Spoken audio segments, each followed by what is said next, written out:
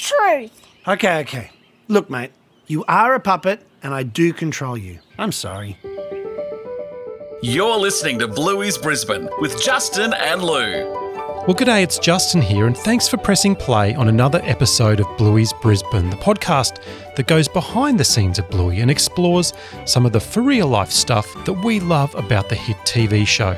Of course, the big news in the Blueyverse this week is that Bluey's big play, the stage show, is coming home to Brisbane. After the world premiere at QPAC's Playhouse Theatre in December 2020, the show has since travelled the world, wowing audiences and leaving Bluey fans, both young and old, awestruck at the transition from the screen to the stage via the medium of puppetry.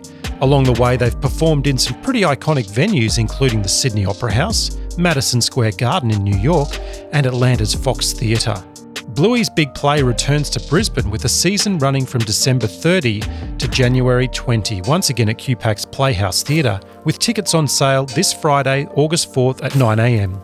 To celebrate, I've got Rose Myers on the phone. Rose is the director of Bluey's big play, The Stage Show, and the artistic director of Windmill Theatre Company. They're a leading producer of theatre for children, teenagers and families based in Adelaide, South Australia.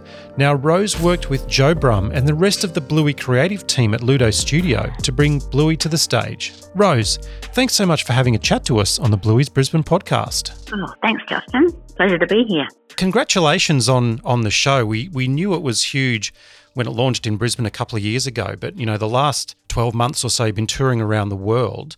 How's those international audiences been receiving the show, and how have they been reacting to the show? I mean, everybody knows the phenomenal success of Bluey, and we all know what it means in Australia. I mean, we premiered the show at QPAC, and then have since performed it across 65 venues across Australia alone. So obviously, it's very beloved here, but it just really hits you when you go somewhere like America, as we did just before Christmas last year, when and you see how that the love for the show actually, is equal over there. So it has a huge fan base, and of course the population of America is absolutely huge as well.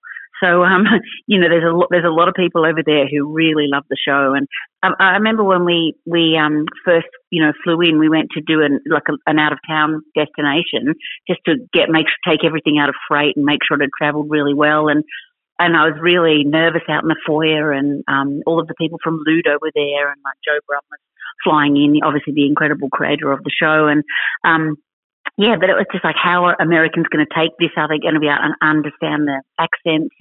But it was just a phenomenal response from the get-go. And so from there we went on to Madison Square Garden for the official premiere, and that was just wild. I mean, whole families turning up dressed as Bluey, and just to go into, the Walmarts and things and see the Bluey toys all over the shelves there. It's so, it's just such a thrill and such a testament to just the way the show speaks to people universally, really. So it was quite incredible. Just talk to me a little bit more about, that launch weekend in New York at Madison Square Garden, such an iconic venue for anything sort of, music, theatre related. Yeah. And, you said it yourself, Joe Brum had flown in, a lot of the cast and the crew from Ludo had flown in. Mm-hmm. But I think from memory, on that weekend, which was around Thanksgiving in the States, there was the stage show launching at Madison Square Garden. We saw Dave McCormack and Melanie Zanetti, who are the voices of Chili and Bandit, on the Tonight Show with Jimmy Fallon. I think Bluey was starring in the Macy's Thanksgiving Parade, with a massive balloon down the main street of New York. Did it kind of feel like New York had just kind of gone wild for Bluey that weekend when you arrived? It really felt that way. And, I mean, there's no greater thrill than sitting in the auditorium. And I love to do that and just sit there with the crowds of people that come to watch the show and just take so much pleasure. And in the end, that's just your everyday New Yorkers in the end that flock with their families and buy the tickets to come and see the show. And it's a huge venue, and it was absolutely packed to the rafters. And as you say, it is just an iconic venue. So it was just really wild. And then we were invited to the United Nations, and wow. to take Wow. Bluey the puppet to the United Nations. So yeah, it was I mean, it was quite an amazing experience, and we were all on a high. And I think, that you get over the nerves. How's the show going to translate? And once you just know that the audience is just so, responsive to the show, and obviously has so much love for the TV show, being played on Disney Channel and being, a top rating show on the Disney Channel, that and then I guess that the extra thrill of the theatre show is that the kids feel they're really there with Bluey in the room. So that's just an experience that translates across every time I've seen the show with all different audiences. So it really is a very special feeling, and it is a big responsibility as well, I think, because people, the creative team of Bluey, Joff and Charlie and Sam, and of course Joe, the incredible Joe Brum, and all of the actors. I mean, you take that on when you're taking a work from one medium, which is from the animation, onto the theatre. They're entrusting you with their amazing work, and you want to, just do that justice. It is an incredible show. So it is just a thrill. And I actually think it's a thrill for them as well, because when a show's beamed out to TV, you don't sit in everyone's lounge room and understand what the show means to everybody who's watching it. We know it means a lot. But when you're in the theatre with 4,000 people, you really feel what this thing you've made means to people, because it is a show that celebrates such important things, family and play and really contemporary life, and with such joy and humour and such heart as well, it's a pretty phenomenal achievement from the behalf of the makers of Bluey, and then to sit in an audience and see how much it means to them. I think it's really significant. I think that's a good point you make too, because I spoke to Jazz Darcy recently. She's one of the Bluey music team. Yes. And one of the things she mentioned, even despite the massive success that Bluey's had internationally the last sort of 2 years or so, they kind of don't come up for air enough to kind of appreciate it. So I think the stage show really gives them the chance to see how much the audience really love this thing that they've created.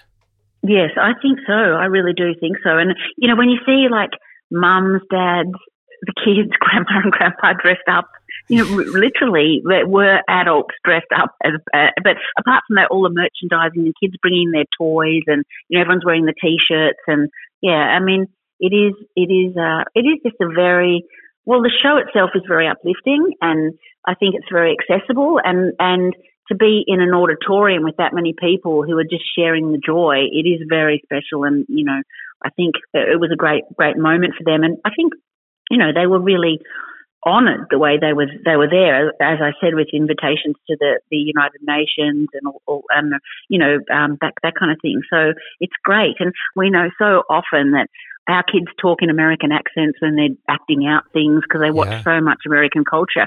But to hear the reverse is just really,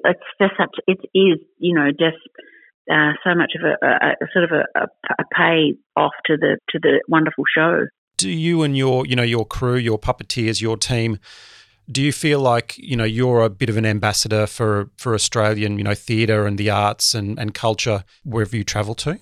You do. I mean, you really feel that with Bluey. You just feel very proud, deeply proud of that. And I mean, it is a very uniquely Australian show, and it is very rare that a show is a phenomenon like this. I guess the last thing you could think of as being close to it is like the Wiggles, So it's a once in every 15-year kind of phenomena, I think, and it's great to show people the kind of level of skill, and I mean also to Andrew Kay and BBC, the producers of the actual live show, that they really recognise that the artistry behind behind Bluey, the animation, and they really went to really strong lengths to make sure that kind of artistry was represented in the theatre show. It was we really do have quite a large show with really big theatrical devices in it, really using the fly towers and puppeteers that are, very, very skilled, and we spent a lot of time in research and development. How do we take this show from the animation to the stage? So a lot of people put a lot of love into it. And look, those of us in Brisbane are super excited that the Bluey stage show has a bit of a homecoming later this year in December and January for next year, with the stage show coming back to QPAC. How does that feel, bringing the show back to Brisbane, where it all began?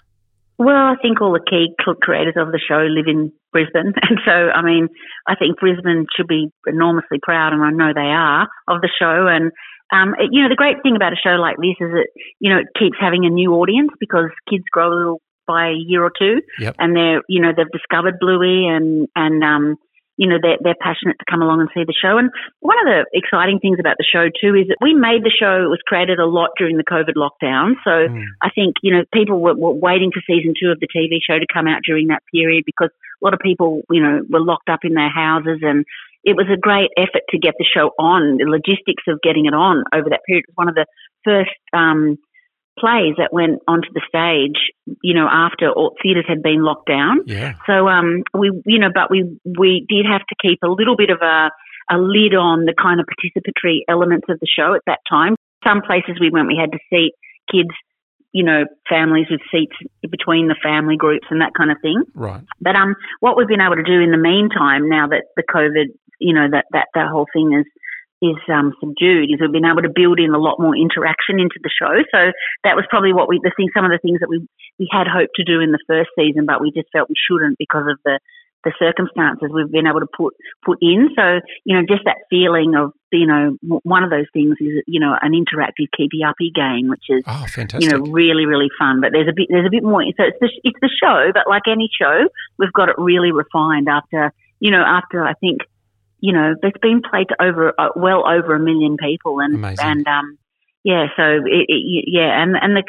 the company of actors that perform the show, it's a pretty big thrill for them too, because you walk out on stage and the reaction is so huge. You do feel like a bit of a rock star. You just kind of get to leverage off the success and the love for Bluey and Bingo and Chili and Bandit and all the characters that in that scenario too.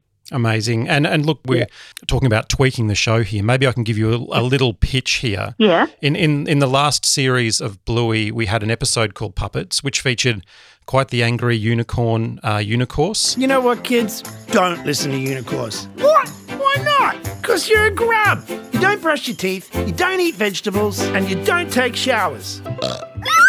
Grub. I'm just wondering whether we could fit Unicorse into the show. Because that would be quite meta, the puppets playing with another puppet. I think that would be kind of cool. Is that a possibility? I'm liking that idea. I'm liking it.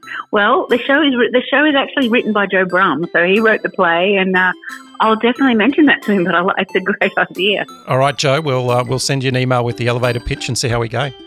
Yeah. Rose Myers, thank you so much for having a chat to us. Really appreciate your time, and super excited about the show coming back to Brisbane. Yes, we are too. Thank you so much.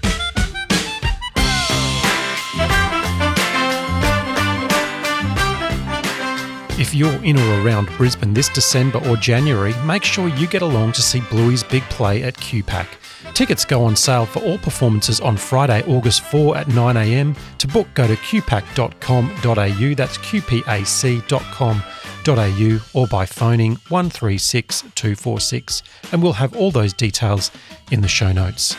Thanks again for listening to Bluey's Brisbane, and make sure you check us out on the socials to keep up to date with the podcast. Just search for Bluey's Brisbane on Facebook, Instagram, or check us out on X. Yep, X, the platform formerly known as Twitter. That's it, I'm out. Catch you on the flip side, Willie! Wait, no. I'm done, Bluey. We can handle this, Mum. Unicorns! Ow! My back! My neck! My back and my neck!